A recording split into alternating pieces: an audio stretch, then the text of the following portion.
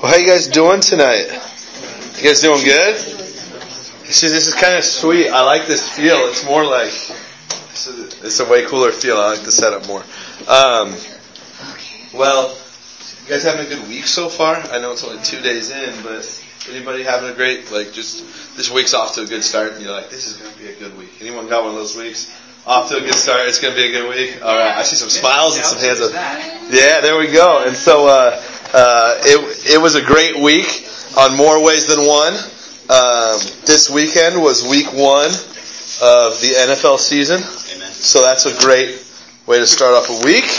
My fantasy football team won, which is another good way to end Monday night. And the Ducks won. It's just a great football year. So it's a lot of fun. And I'm actually going to come back to that in just a little bit, because that's a part of the message for tonight. But if you got your Bibles, open them to John. We are in the book of John, as we have been for the last 9 weeks, and this is now our 10th week. Does it really feel like it's been 10 weeks? We've just done so much in the book of John already, and we haven't even finished chapter 3. We've been in it for 10 weeks, and so having a lot of fun doing this. If you're taking notes tonight, the title of the message is More or Less. That's going to make a lot more sense, more or less. Okay, that's a bad joke. It's going to make sense soon. I promise you this. But before we read, I just want to do a little bit of review up to this point. We saw Jesus presented as the eternal God who became man and walked among us in John chapter 1. We saw his first disciples called into the ministry of being a disciple of Jesus. We've seen him do some miracles at a wedding. We've seen a few other pretty interesting things that have taken place. Last week, we saw a man by the name of Nicodemus learn what it means to be born again. And so just some really cool things. But there's a character who we ran into early on in chapter 1 who is back for more in this story. He's a guy by the name of John the Baptist, and he is back on the scene. So, that being said, let's just read, picking up in John chapter 3, verse 22. Y'all there in John chapter 3, verse 22? If you're not there, let me know by saying hold up. Hold up. If you do not have a Bible and you would love a Bible, do you guys want a Bible? Sure. We got a Bible back there on the back table. You can just go grab that thing. Someone spilled water on it a few years ago, so it's like a sponge Bible. Oh, it's a sponge Bible. Yeah, it's a sponge Bible, not a SpongeBob. Just right here by the right there.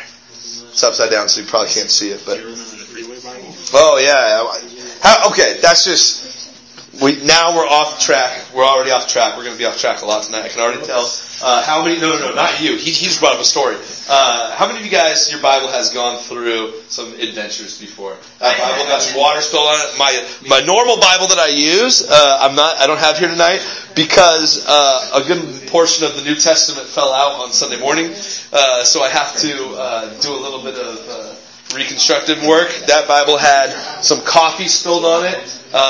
My dad had a Bible that went on the top of his car and then flew down the freeway and exploded, which is very sad because that was his Bible from when he first got saved, and went almost 20 years with him, and then it exploded in the wind. So Bibles can go through a lot.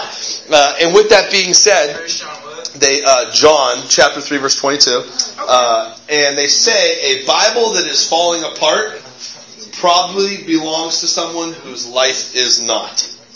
I'll say that again so you can put it as your Facebook post, your Twitter post. You can even Instagram a picture of a Bible and say this. A Bible that is falling apart probably belongs to someone whose life is not. It means if you get into your Bible, God has some plans and some great things for you. But if you're not reading your Bible and it's got dust all over it, a dirty Bible. Well, dust could also mean you use it a lot. I guess-ish. No, but not really. But a dirty Bible probably belongs to a life of a dirty person. So let's get our Bibles clean and falling apart. Amen? All right, being our Bible. That's off topic. That means nothing. Here we go, guys. John chapter 3, verse 22. And it says this. We're going to read all the way through the end of the chapter. We're going to finish tonight. Whoa. That's what it says. After these things, Jesus and his disciples came into the land of Judea. And they remained there. And my page flipped. They remained there, and they baptized. Now John was also baptizing in Aenon, which is near Salem, because there was much water there. And they came and were baptized, for John had not yet been thrown into prison. Now before I go any further, we're going to be talking a lot about this tonight, but there's a mini sermon in this sermon that needs to be addressed, okay? And I wish we had more time to just elaborate on this. But you see, Jesus, he and his disciples, they left Jerusalem to go to Judea. Now, for those of you who know anything about Bible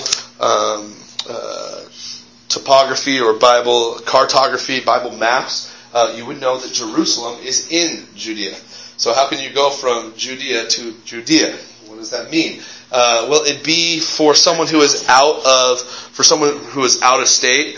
If you go out to like Damascus or Boring or Estacada, someone who lives outside of Oregon would say you're in Portland, right? But we know Portland is the main city, but then the outskirts is the country. So that's what Jesus is doing. He's going out to the Estacadas of Jerusalem. Does that make sense? So he's going out to the country to go do some preaching and do some baptizing. Now, John the Baptist is also there, and he's doing some baptizing, hence his name, John the Baptist. Here's the mini sermon. Why did John the Baptist go to this area to do some baptizing? Was it because, I was going to give you a bunch of examples. Like, was it because an angel came to him, or a prophet came to him, or he heard a word from the Lord? No, Olivia answered it perfectly. It's because there was a lot of water there. Okay? And this is something for us as Christians that I think we need to just hit on, and maybe this is another sermon at another time. But notice that John does not hear any booming voice from God saying, go this place. We in Christianity, we often, more than not actually, over-spiritualize and over-hype up decision-making. And it's like, I need to know. So God, give me the booming voice. Give me the fleece covered in water. I need to hear this gigantic from you.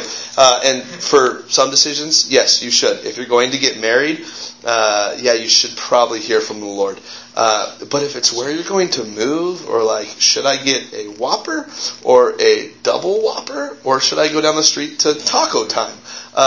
Those really aren't decisions you need from the Lord. The Bible tells us that God has written His will on the tablet of our heart. So since you were created, Jeremiah tells us that God has given you specific desires. And so, using your best judgment, in some cases, is using the judgment that God has already put on the tablet of your heart. Now, that does not give you justification to go and just be crazy, because if it doesn't line up with what God has for you, well, then it's probably not from God. But you don't have to just sit down and wait, stay in the same place like, God, I haven't heard from you. God, I haven't heard from you. God, I haven't heard from you. Because sometimes He's already given you the answer. You just got to make the decision. Does that make sense? Okay, that's a totally another sermon that would take actually a lot more time than I just gave it. But there's a reason why John the Baptist went here. And it was because there was much water. And so baptizing would be able to happen more frequently. And so God has decisions and spots for us in our lives that we just need to step out because He's already given us the resources. Does that make sense? Yes. Okay, we'll talk about that, I'm sure, at some other point later on in life in this group. But let's pick back up because now we're getting to the meat of our text. And I want you to remember this phrase before we continue reading. Remember this phrase, so if you have to write it down, but remember this. In order to grow up, okay, and as college students and as young adults, we're in the process of growing up. It feels good to grow up at times. Other times it's like, man, I wish I was a kid still. But we all know we have to grow up, okay? There's no Peter Pans. You can't just stay a lost boy. It's time, to grow up. And so, in order to grow up, here's the phrase I want you to remember. In order to grow up, you must grow down. In order to grow up, you must grow down. Okay, remember that? Now let's read. So this is what it says. for John had not yet been thrown into prison. Verse 25, then there arose a dispute between some of John's disciples and the Jews about purification. And then they came to John and said to him, Rabbi, he who was with you beyond the Jordan, to whom you have testified, behold, he is baptizing, and all are coming to him. And John answered and said, a man can receive nothing unless it had been given to him from heaven. You yourselves bear witness that I said, I am not the Christ, but I have been sent before him. He who has the bride is the bridegroom. But the friend of the bridegroom who stands and hears him rejoices greatly because of the bridegroom's voice. Therefore this joy of mine is fulfilled. He must increase, but I must decrease. That's the most important verse. I just butchered it. Verse 31 says this, he who comes from above is above all, and he who is of the earth is earthly and speaks of the earth. He who comes from heaven is above all, and what he has seen and heard, that he testifies, and no one receives his testimony. He who has received his testimony has certified that God is true. For he whom God has sent speaks the word of God, for God does not give the Spirit by measure. The Father loves the Son and has given all things into his hand. But he who believes in the Son has everlasting life, and he who does not believe in the Son shall not see life, but the wrath of God abides on him. Let's pray. Dear God, we thank you so much for your word. God, we thank you that your word is living and active and is sharper than any two-edged sword. God, we pray right now, tonight, that God, that sword that be your word, God, may it slice and dice us. May it cut, God, to the very core of who we are. God, may our hearts be changed. May our minds be changed as a result of your word. God, we thank you that your word encourages us and inspires us. And God, we pray that your word challenges us. God, we just pray that tonight none of these would be my words, but God, you would speak through me. God, and anything that would be of me, may it just fall on deaf ears, or may I not be able to get it out of my mouth. But God, may your perfect word come through. So God, we thank you and we praise you. In Jesus' name we pray. Amen. Amen. How many of you guys love to win? How many of you guys love winning? Okay, let's be honest with ourselves. We love to win. One of my favorite movies of all time is Nacho Libre. And Nacho Libre has this phrase that I have used, and it has become one of the motivational speeches of my life. And he just says, just a few words. And he says, I want to win. And it's like, yeah, I want to win too. Okay, you guys, that was a good Nacho Libre impression, right? It was decent. Okay. Well, I want to win. I love winning. But I think more than winning, I love competition. And so if you've known me for any more than 5 minutes, you know I love competition. And I like turning things into competition. And I told you I'd bring up football again. I won fantasy football this week. I beat my brother. Okay, and he's not in the room right now. So after service, when you see my brother, say, hey, how'd fantasy go for you this week? All right? Because I love to win. It's good. Winning is great. But here's the thing. In youth sports and in some high school sports, ridiculous high schools, they say, well, winning's not everything. How many of you guys have heard that? Winning's not everything. Oh my God. Okay. My team. Okay. Well, normally it's when you're losing that winning's not everything. I tend to go to the Vince Lombardi School of Thought. Winning isn't everything. Okay? Winning isn't everything. Okay, it isn't. It's the only thing. Vince Lombardi says winning isn't everything. It's the only thing.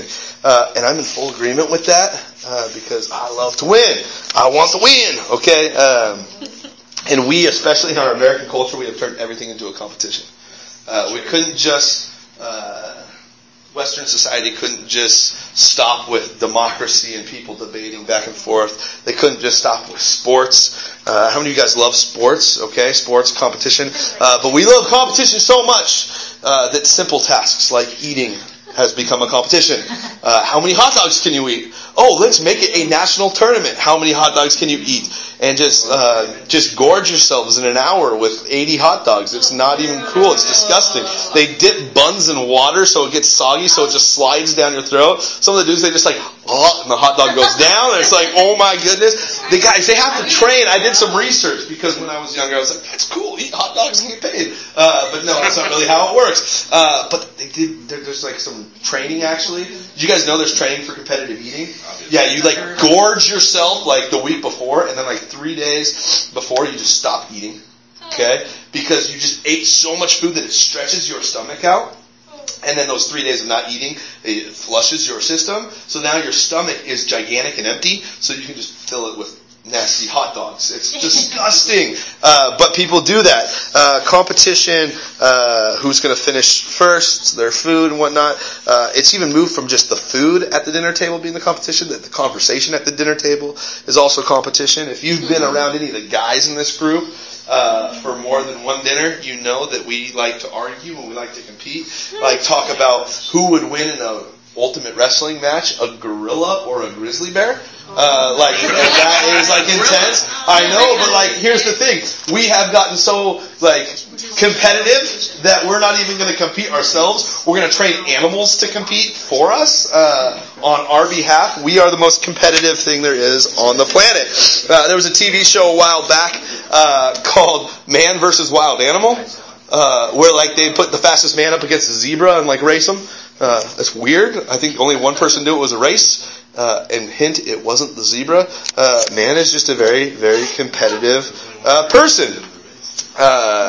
We also like to compete in our faith as Christians. I go to church more Sundays than you do.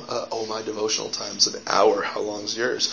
Oh man, I was praying this morning. When I woke up, Corey, I was praying for you. And we say these things to like make ourselves sound more spiritual.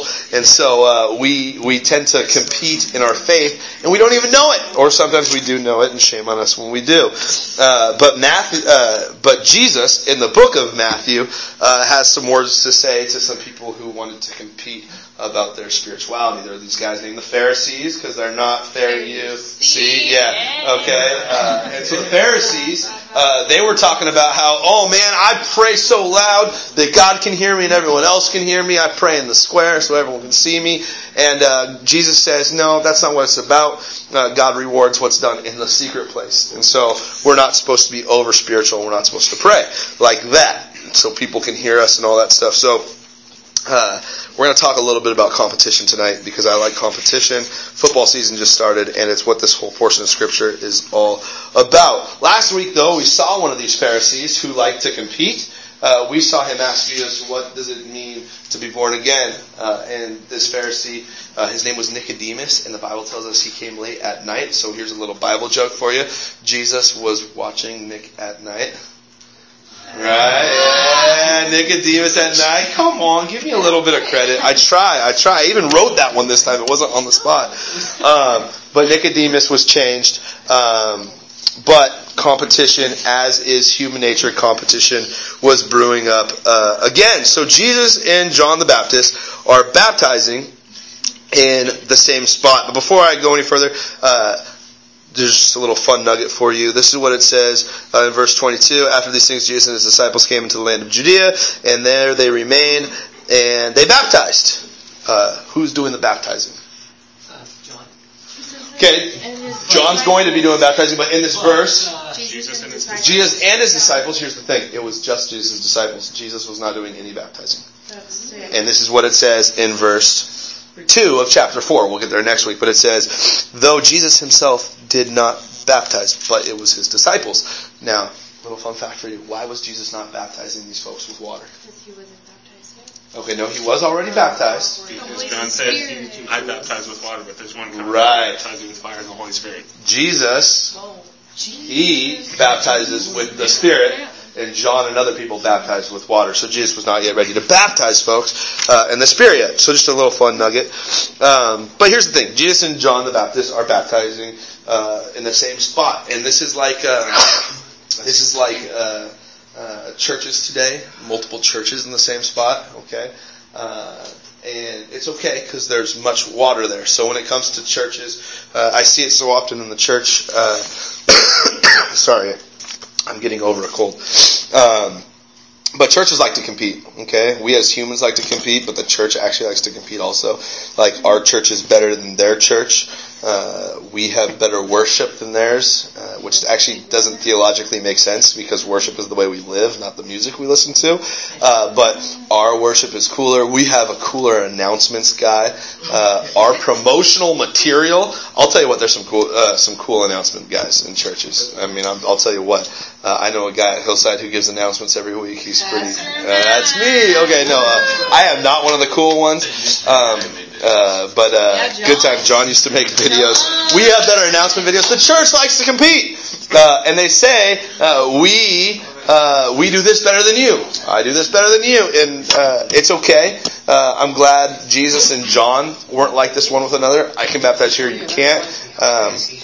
But there's enough water for people to baptize all over the place. Now, here's what I really want us to focus on.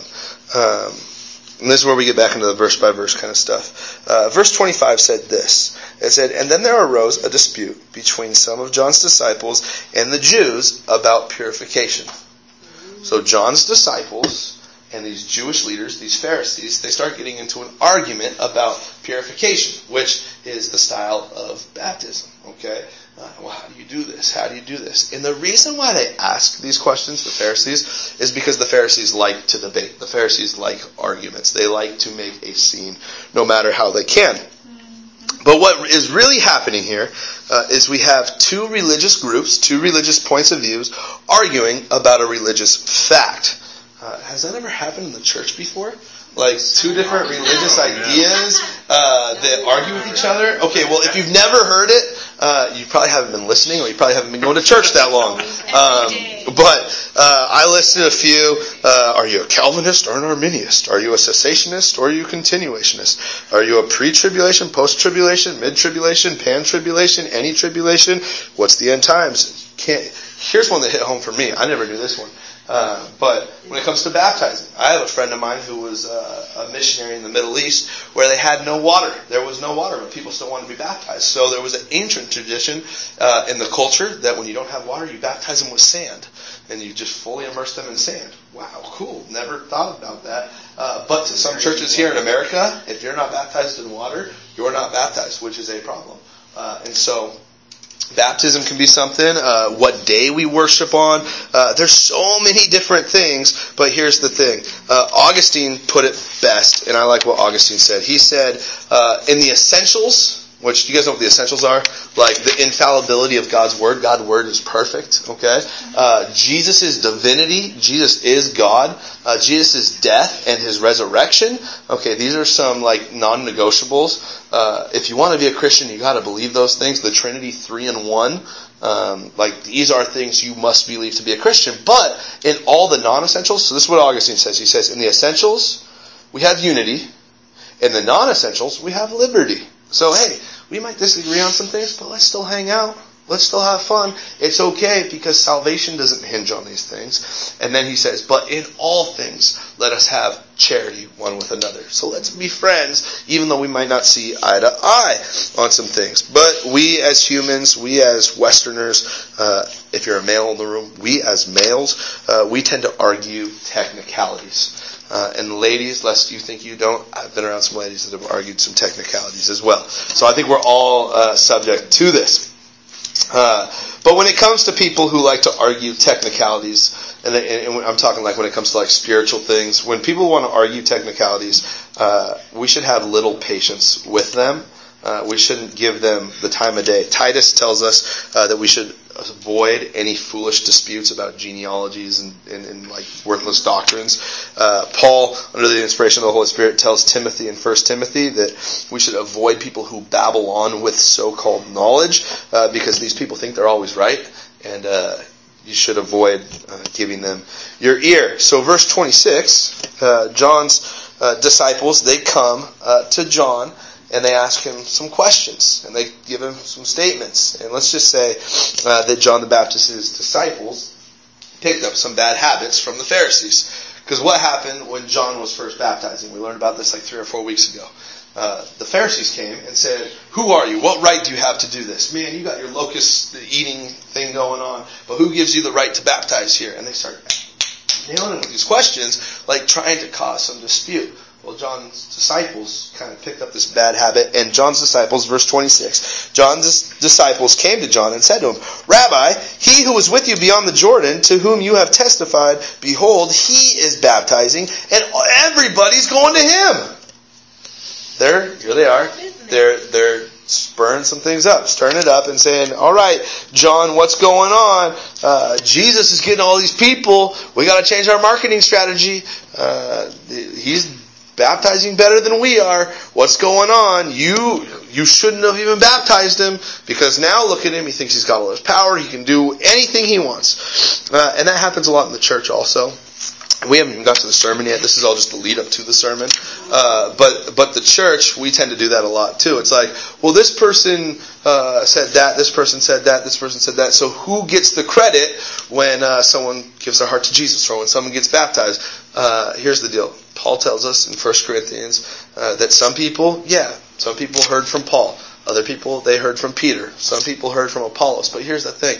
No matter what, some people got baptized by Jesus. Some people got baptized by John. Here's the deal. It all comes down to God reaps the harvest. And so you might say one thing, and someone else might say something, and someone else might say something, and none of you get the credit. It's all God. Does that make sense? Does that make sense? Because it's all to God. So yeah, Stephen did some good work. Tammy did some good work. Taylor did some good work. But none of you guys get to wear the crown for being like, hey, look at what I did. I led this person to Jesus. Because in the end, who's doing the leading? Okay? It's Jesus through us. And I'm going to come to that in just a little bit. But Jesus wants us to be meek, just like he was meek. John the Baptist gives us 4 ways to be humble. And so if you're taking notes, this is where the sermon starts. Remember the phrase I told you to remember? What was the phrase?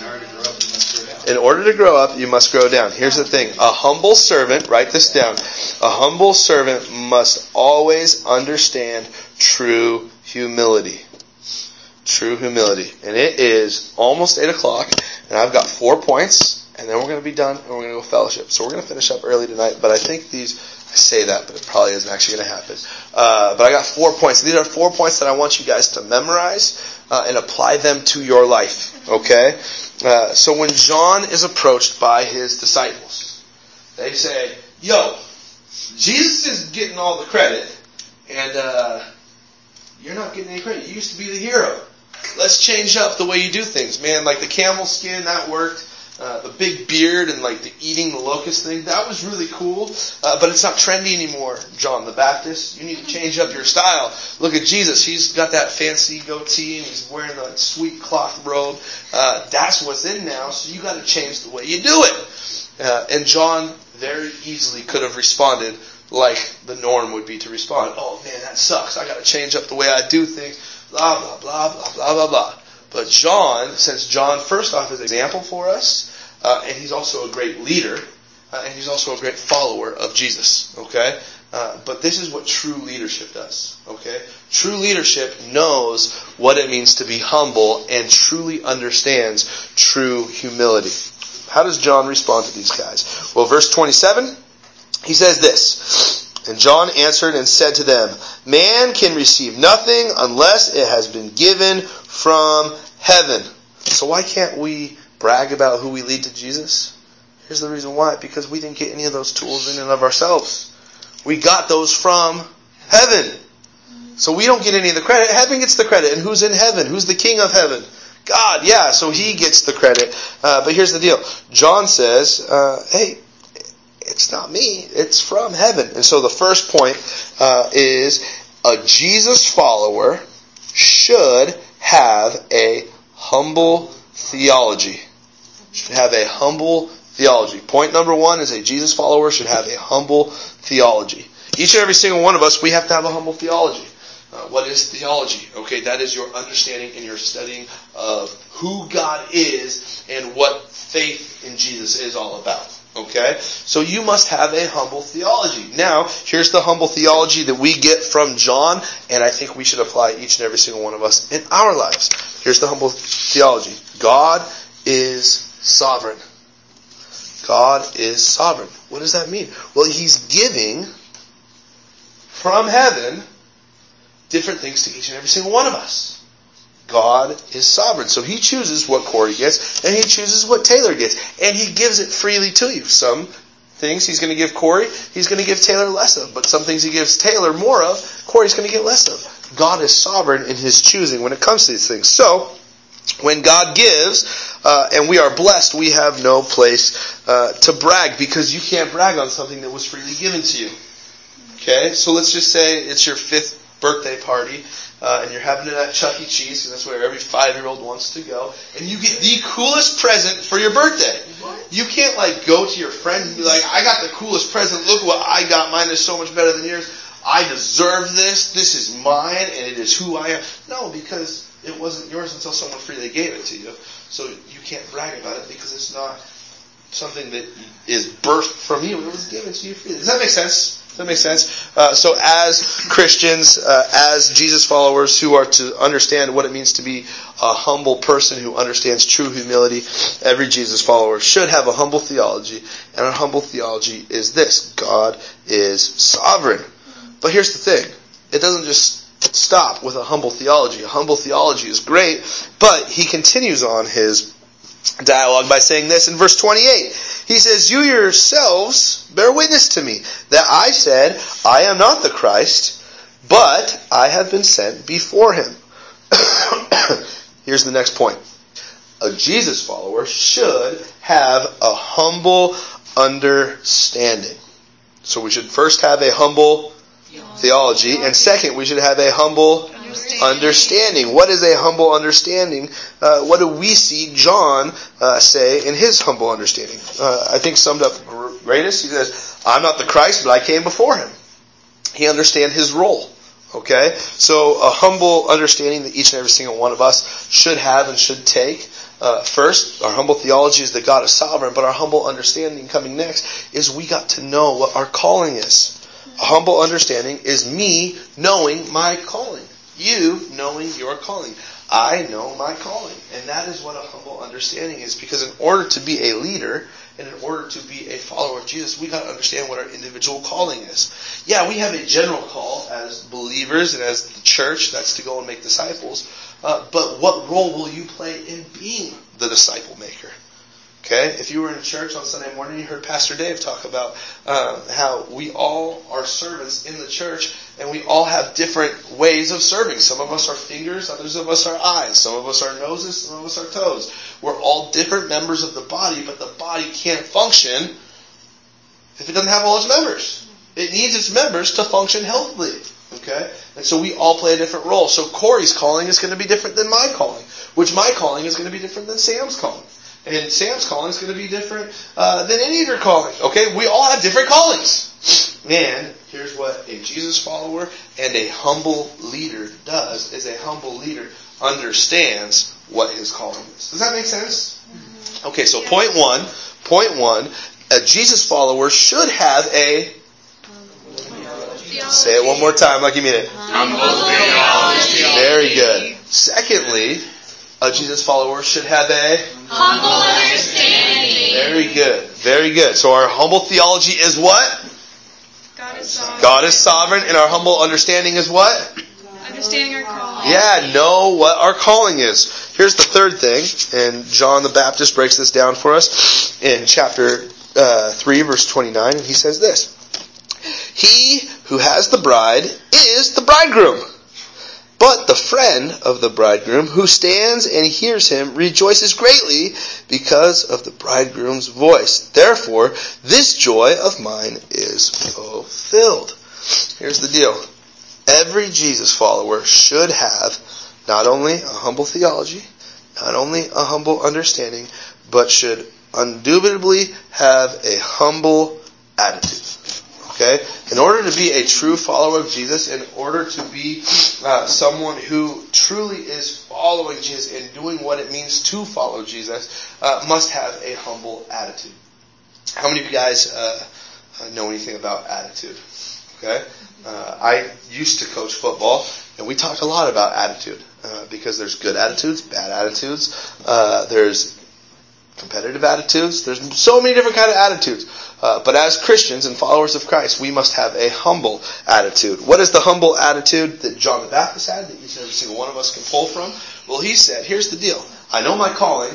I'm not the bridegroom because I don't have the bride. But I am a friend of the bridegroom. So when I hear his voice, I rejoice and take joy in that fulfillment. The humble attitude that each and every single one of us as Jesus followers should have is joyful participation. Okay, joyful participation. What does joyful participation mean? It means, put plain and simple, I'm going along for the ride. And I'm going to have fun. One of my favorite roller coasters in all of roller coasterdom is a wooden roller coaster. Okay, how many of you guys have ever been on a wooden roller coaster before? The coolest roller coasters ever. I don't care if you can go 70, 80 miles an hour on a metal roller coaster and do corkscrews and loops and flips and all that fun stuff. Nothing beats the sheer excitement of, is this turn going to hold me as I go around this corner and watch the wood sway and hear the bolts creak? Like, that is so much more intense than going upside down. And that like rickety like, and maybe because I like history, those were the first roller coasters, but wooden roller coasters are the craziest thing ever. Okay, there's some really fun ones that I've been on. There's a really small one that's kind of fun. It only takes a few minutes. Up in Washington at Wild Ways. It's great. It's a lot of fun. Six Flags The Summer Kingdom in San Francisco. They got a really, really cool one. Disneyland, all right. It's not very good. Knott's Berry Farm. Knott's Berry Farm has a gigantic one. And it is stinking crazy. I love it. But my all-time favorite one happens to be at Six Flags Magic Mountain. I know what you're talking about. And it's Colossus. It is the coolest roller coaster of all time. It like tick, tick, tick, tick, tick, tick, tick, tick, like huge drop, and it's wooden, and when you get down to the bottom, you're like, this thing's gonna break. Sad story about Colossus. It fell down this week. And there was no one in it, praise the Lord. It was closed for renovation, but it caught fire and fell down. So my favorite roller coaster is gone. But the reason why I'm talking about roller coasters is, if I was with Corey, and Corey and I were sitting in the very, let's say the back, because the back gets all like the torque and everything from it on the drops. So Corey and I are sitting on the back. We chose to sit in the roller coaster, right? Okay? But when they put that lockdown on us, we don't have a choice of getting out. So we can either have a really bad time, or we can have a joyful participation. Woo! Right? Okay?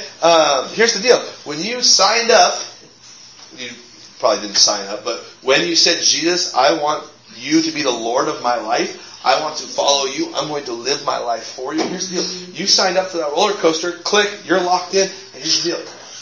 You're going to have fun, so sit along for the ride. Enjoy it. Have joyful participation.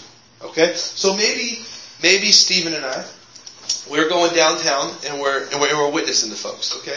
We're just telling people on the streets about Jesus, okay? And so like, say I think I'm doing a good job telling this person about Jesus, and I'm like, man, this person's gonna like be cool, I'm gonna give them a number, they're gonna start talking to me about Jesus. Well, after the whole situation, then they're like, yo, Stephen, can I get your number? I want to talk to you more about Jesus. Here's the thing. The natural human reaction is like, I did the work. What's going on? That person should be talking to me. But the humble attitude that is based off of a humble theology and a humble understanding is, hey, it's joyful participation. We got to do it together, and Jesus reaps the harvest. So, hey, I'm along for the ride. It's fun.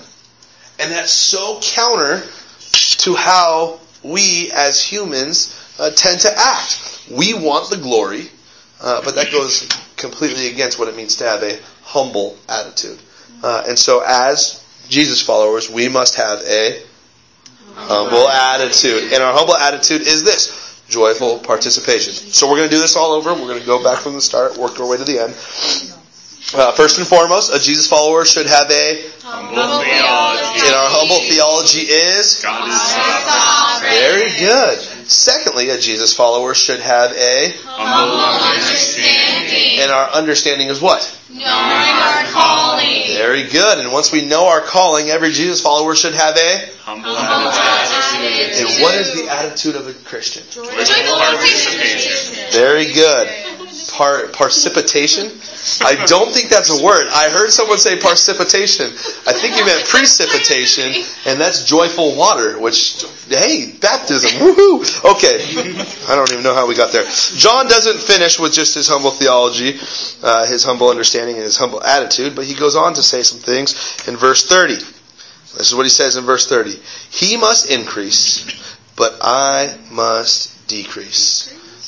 John understood something about being a follower of Jesus. He understood something about being a humble leader and about being a humble servant. He understood true humility. Not only did he have a humble theology, a humble understanding, and a humble attitude, but I think most importantly is having a humble relationship.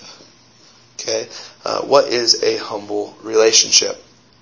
I think a humble relationship summed up best is more of him, less of me. More of him, less of me. More of him, less of me. Can't say it enough times.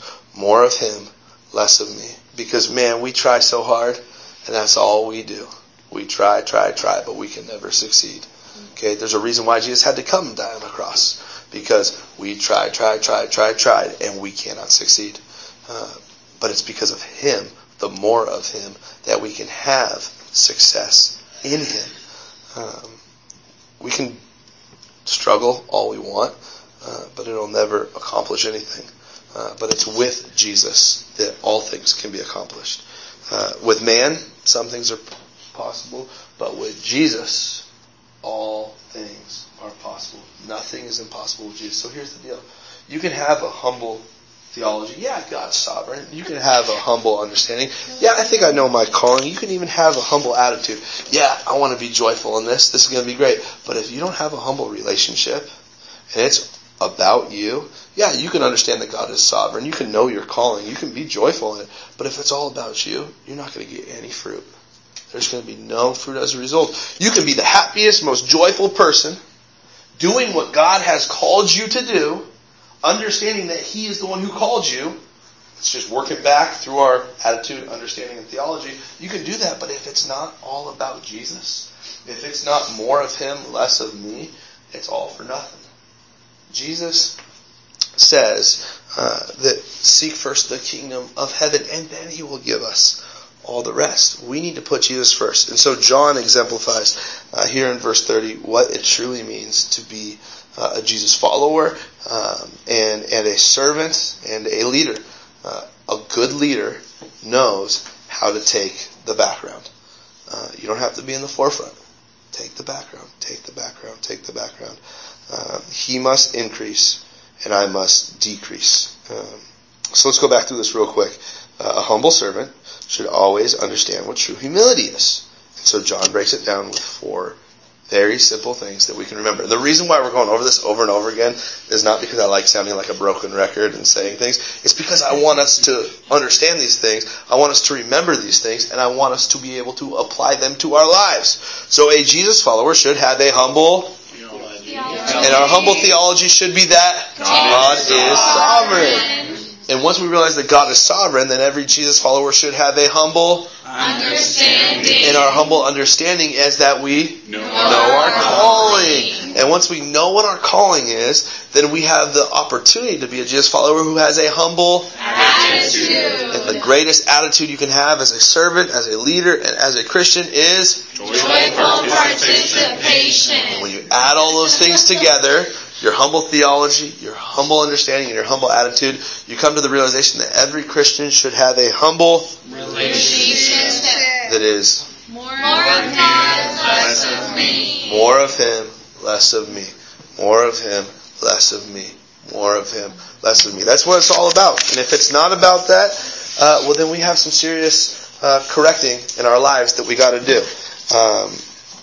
If the number one preoccupation of our life is not to make Jesus famous, there should be some questions being raised about, are we following Jesus with everything we have? Making Jesus famous should be the number one preoccupation of our lives. I like famous people. Sometimes I wish I was a famous person. But here's the thing. Famous people, you know everything about them, right? I mean, if I were to go around room and I were to ask you what Jennifer Aniston ate last week, you'd probably be able to know. I mean, maybe some of you wouldn't, but here's the thing. People Magazine, you name a I don't know magazines, but here's the thing. How many of us could tell you the last 3 people that Justin Bieber's dated? I mean, we know everything about people who are famous. Here's the thing. When it comes to famous people, here's some of the stories that we see in People Magazine or any of those magazines. Jennifer Lopez went to the beach. Alright, what else? Oh no, that's it. She went to the beach. Brad Pitt and Angelina Jolie, they have some kids. Oh yeah, tell us about the kids. Oh no, I just wanted to let you know they have kids. Okay? They got married. Some crazy things. People who are famous, people who are celebrities, we tend to know everything about them. Why? I think it's just because Americans, we love knowing things about people, which is crazy, I guess. But here's the thing. If we want to make Jesus famous, we should take People Magazine's approach. Okay, that's kind of weird. Here's the thing. To make Jesus famous, we should let everyone know every little thing that Jesus does. Right? So if Jesus goes down the street and gets a pizza, we should let people know Jesus got a pizza. Okay, Jesus didn't get pizza. But Jesus did some really cool things. He went and he turned water into wine. Okay, we should tell people about that. He did some other things made a blind man see. I think that's pretty cool. Don't you think we should tell people about that? Yeah, he did some really cool things. He broke bread and drank some wine at the Last Supper and said some really important things. Yeah, I think we should tell other people about that. Jesus died on a cross for our sins. We should probably tell people about that. He rose again. We should probably tell people about that. If we are not making Jesus famous in everything we do, then we should have some serious questions about where our priorities are. If we're not making Jesus famous, do we have a humble theology? Do we have a humble understanding? Do we have a humble attitude? Do we have a humble relationship? Because if we're not making Jesus famous, then something's out of whack. It takes the littlest thing. But the littlest thing can warp our whole understanding of things. And now Jesus isn't the center. But Jesus is supposed to be the center. He goes on to say this, John the Baptist. And I'm going to close with this. And then I'm going to have John come back up and we're going to do a little bit more worship. But this is what he says in verse 35. He says, "The Father loves the Son and has given all things into his hand. He who believes in the Son has everlasting life. And he who does not believe in the Son shall not see life, but the wrath of God abides on him." We learned last week in John chapter 3 verse 16 that God so loved the world that he gave his only begotten Son, that whosoever believes in him shall not perish but have everlasting life. And then the very next verse says, he did not send his Son into the world to condemn the world, but that through him the world may be saved. And this is what he says here. This is now John, not John the author, and not Jesus saying this. This is a follower of Jesus, John the Baptist, saying this. He says, "He who believes in the Son will have everlasting life." So here's the thing. Maybe you've heard it all before, maybe you haven't. But believe in the Son and get everlasting life. Okay? That's what it's all about. We got to believe in Jesus. And then we receive everlasting life. And when we put our faith in Jesus, Jesus starts to change some things up in our heart where our theology used to be, yeah, you know what, God punishes people who he doesn't like. Yeah, he's cool, but he's not in charge. Our theology gets changed from that to, yeah, God is sovereign. Our understanding is yeah, I can do whatever I want. Woohoo. Run around, do this, do that. But then when we find Jesus, boom, we start realizing, okay, Jesus has a call for my life. I am fearfully and wonderfully made. And I have a purpose because when I was in my mother's womb, he formed and fashioned me. And so now I understand that I have a calling, and it is now my duty to search out what that calling is and what my giftings are. And now, thanks to having Jesus in my life, I can understand that. Jesus changes our attitude. Our attitudes used to be, man, you know what? Life sucks. Or get as much out of life as I can before it starts to suck. But Jesus changes our attitude and says, hey, come along for the ride. It's not always going to be fun. There's going to be bumpy times. There's going to be times where it goes down very fast. There's going to be times where it feels like it's taking forever to get to the top. But man, there'll be times where those turns, those twists, it's not fun, but I guarantee you this. If you go along for the entire thing, you're going to enjoy the participation. And Jesus, he brings us on that roller coaster of life, and he changes our attitude to life. And because of what Jesus has done for us, He changes up our relationship where it used to be me. What can I do to thrust myself to the front? What can I do to thrust myself to the front? How can I become exalted? Well, Jesus said this. He said, those who seek to be exalted, that's who Jesus humbles. Okay? And those who are humble, Jesus will exalt. Okay? And so, here's the deal. If you're me, Jesus needs to do some work on your life. And sometimes He does it like this. How many of you guys have ever been just leaning back in a chair before? Okay? Leaning back in a chair. That's kind of like what your life is before Jesus. You're leaning back, you're having a good time. Like, I'm on top of the world. Well, Jesus does this. This is how Jesus humbles us. Okay? And it's not a good situation when Jesus humbles us. Yeah, it's good in the long run, but it's a sucky situation when we allow ourselves to get there. It's like leaning back in the chair. Jesus walks up and kicks the leg out from underneath us. The chair drops, we hit our head. Okay, that's no fun. Okay, but here's the deal. When you're just chilling in your chair like a normal person and having fun, like, all right, Jesus, I'm humble. I don't want to exalt myself. Guess what? He says, stand up and come hang out with me. See? Those who think they're all that, He humbles them. But those who are humble and say, hey, you know what? It's all because of Him. He says, hey, come do great things with me. So, Jesus warps our attitude. And lastly, when it comes to our relationship, He when we make it about Him, He says, hey, come unto me, and I will come unto you. He says, seek me first, and I will give you all. Does that mean come to Jesus if you want to get money? No. Does that mean come to Jesus if you want a fancy house or a fancy car? No. I mean, maybe He'll give you those things. That's cool. But that's not what He's talking about when He's saying, like, all the riches. He's saying, come to me, and I will give you eternity. I will give you endless riches in my presence. I will give you endless blessing. And so that's what it's all about, guys. It's all about Jesus. So tonight, I know it's a shorter message, but I think it's a solid message for us. As followers of Christ, we need to have these four things operating in us. A humble theology, a humble understanding, a humble attitude, and a humble relationship. And when we realize that God is sovereign, when we understand and know what our calling is, and when we can do our calling with joy, and when we make it all about more of Him, less of me, more of Him, less of me. Guys, the doors open wide. The opportunities are endless. And like I said earlier, with those endless opportunities and those open doors, hey, you hop into the roller coaster. And so you're along for the ride. So be joyful, rejoice in it, because God's got some really cool things for you. So each and every single one of you guys in this room, from the youngest to the oldest, girls to the guys, no matter what, God's got a plan for you. And God wants to see that plan come to fruition, which is a fancy way of saying God wants to see it completed. God wants to see you be all that you can be. God wants you to live life and life to the fullest. God wants you to experience all the greatness that He has for you. And in order to do that, you just got to put Him first. You got to put Him first. And when we put Him first, it's endless, timeless. You name an adjective. It's just great. So with that being said, I'm going to invite John. John, if you can come back up. We're going to close in a song. But I'm just going to invite you guys to close your eyes, to bow your heads and close your eyes. You don't have to stand up or anything like that. But we're just going to pray tonight. I'm going to ask you a few simple questions, and I'm going to ask you to raise your hands. It's between you, God, and me. But first and foremost, we're hearing this tonight.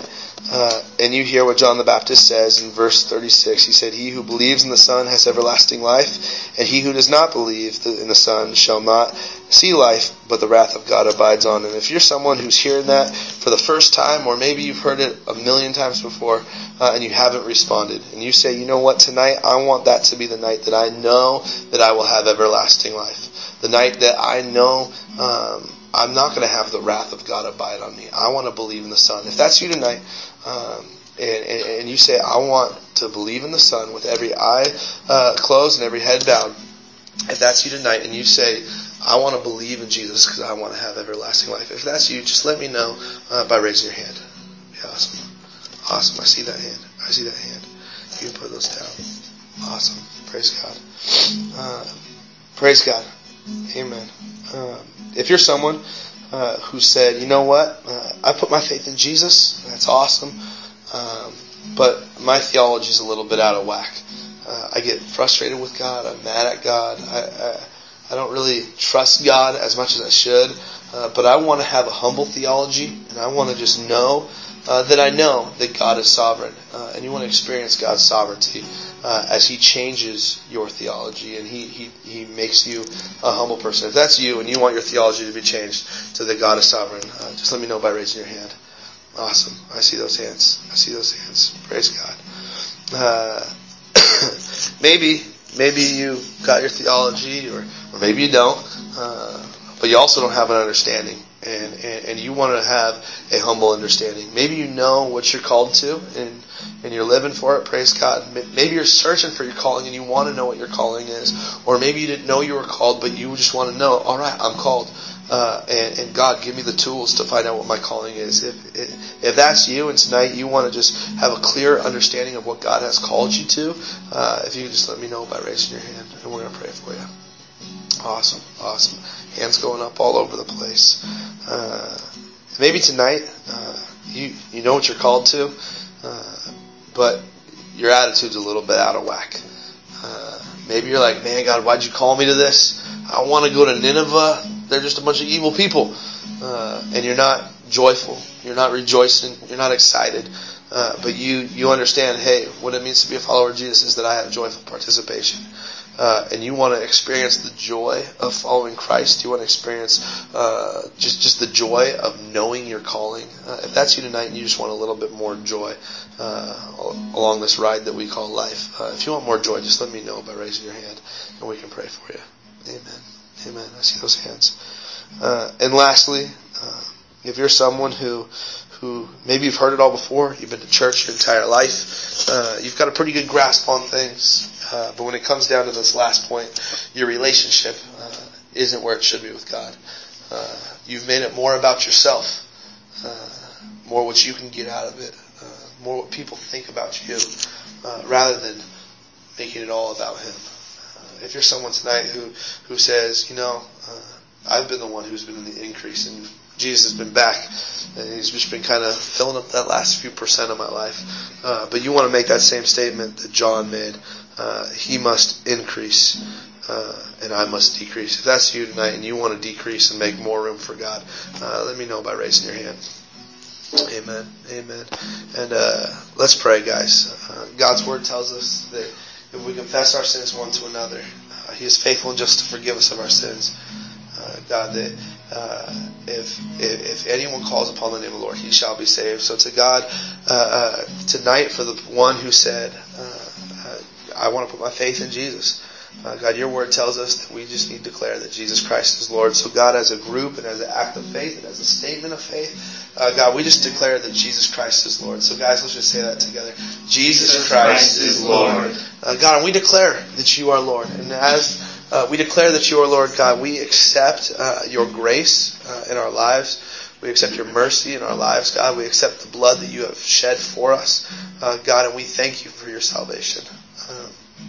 God, for those who said, God, they want their theology to be straightened out. God, they want to understand your sovereignty. God, and in your sovereignty, they want to have that humble theology. God, I pray right now, God, that you would just change even the way they think. God, times where they have felt bitter and have felt angry. God, may you change their viewpoint and realize that you are sovereign, God, and that you have our best interests in mind, God, and you want to see us rejoice. So God, we thank you for changing our mindsets in these things, God, making us a new creation, giving us your thoughts. So God, we thank you for that. God, for the one, for those who said, I want an understanding of what my call is. I want to have a humble understanding, and I want to know my call. God, I pray right now for each and every single one of those people, God, that you would make your call clear to them. God, for those who just need to realize that there's water. There's an abundance of water, so baptizing is great. God, I pray that they would see the signs you've already given them, God, and they would run in the calling that you've put on their hearts, God. For those who are still searching and they don't know what their calling is, God, maybe they're called to ministry, but they didn't they don't know what area of ministry, what operation of ministry to be in. God, I pray that you would make it crystal clear to them. God, give people words of wisdom to speak into their lives, God, and to give divine revelation, God, of what your call is for them. God, I pray, God, for those who have the prophetic gift, God, that they would speak prophetically into these people's lives, God, and they would hear prophetically, God, what they are to do. God, I pray, your word tells us that in the last days, God, the young people will dream dreams. God, I pray that you would give dreams in this room, God, that you would give dreams to people, God, and it would be so vividly clear in their dreams, God, what you have called them to. God, that they would know unashamedly that this is what I'm called to, God, and they would understand their call. So, God, we pray even tonight for dreams. God, we pray that tonight dreams would be birthed in the hearts and the lives of these young people, God. For those who feel called to missions, God, but don't know where they feel called to, God, I pray that you make it crystal clear, God, where you are calling them, so that, God, the globe, that this world could be transformed as a result of the call that you've placed on people's lives in here, God. God, for those who, God, are looking for an attitude adjustment, God, who say it's sometimes it's rough and I don't like it, and God, my attitude sucks. God, I just pray that, God, you would replace that anguish, replace that bad attitude, God, with your joy. God, the joy that comes from your Spirit. God, in each and every single one of us, God, we would experience what it means to have true joy. The fruit of the Spirit is love, joy. God, and we pray that we would experience your joy, so that as believers, as followers of Christ, God, that we would have a humble attitude and a joyful participation in this ride that is called life, God, on all the twists and turns, the ups and the downs, the sideways of this life, God, that we would have joy in our participation.